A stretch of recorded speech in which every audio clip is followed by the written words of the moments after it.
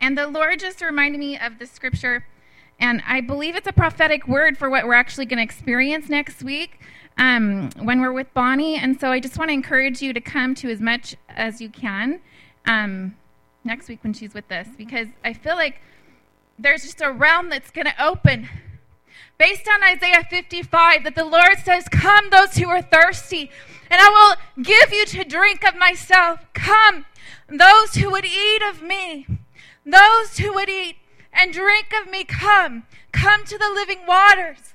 Come to the living waters and thirst no more. And there's an invitation to enter into a new realm of union with Jesus, into an abundant life where there is no more thirsting and no more hunger, because we're so one with him, and we're so eating of him and communing with him and abiding in him, that we're transformed forever into his nature and into his likeness.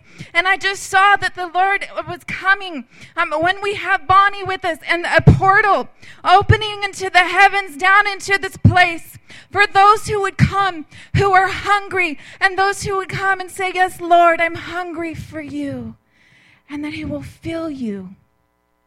Amen.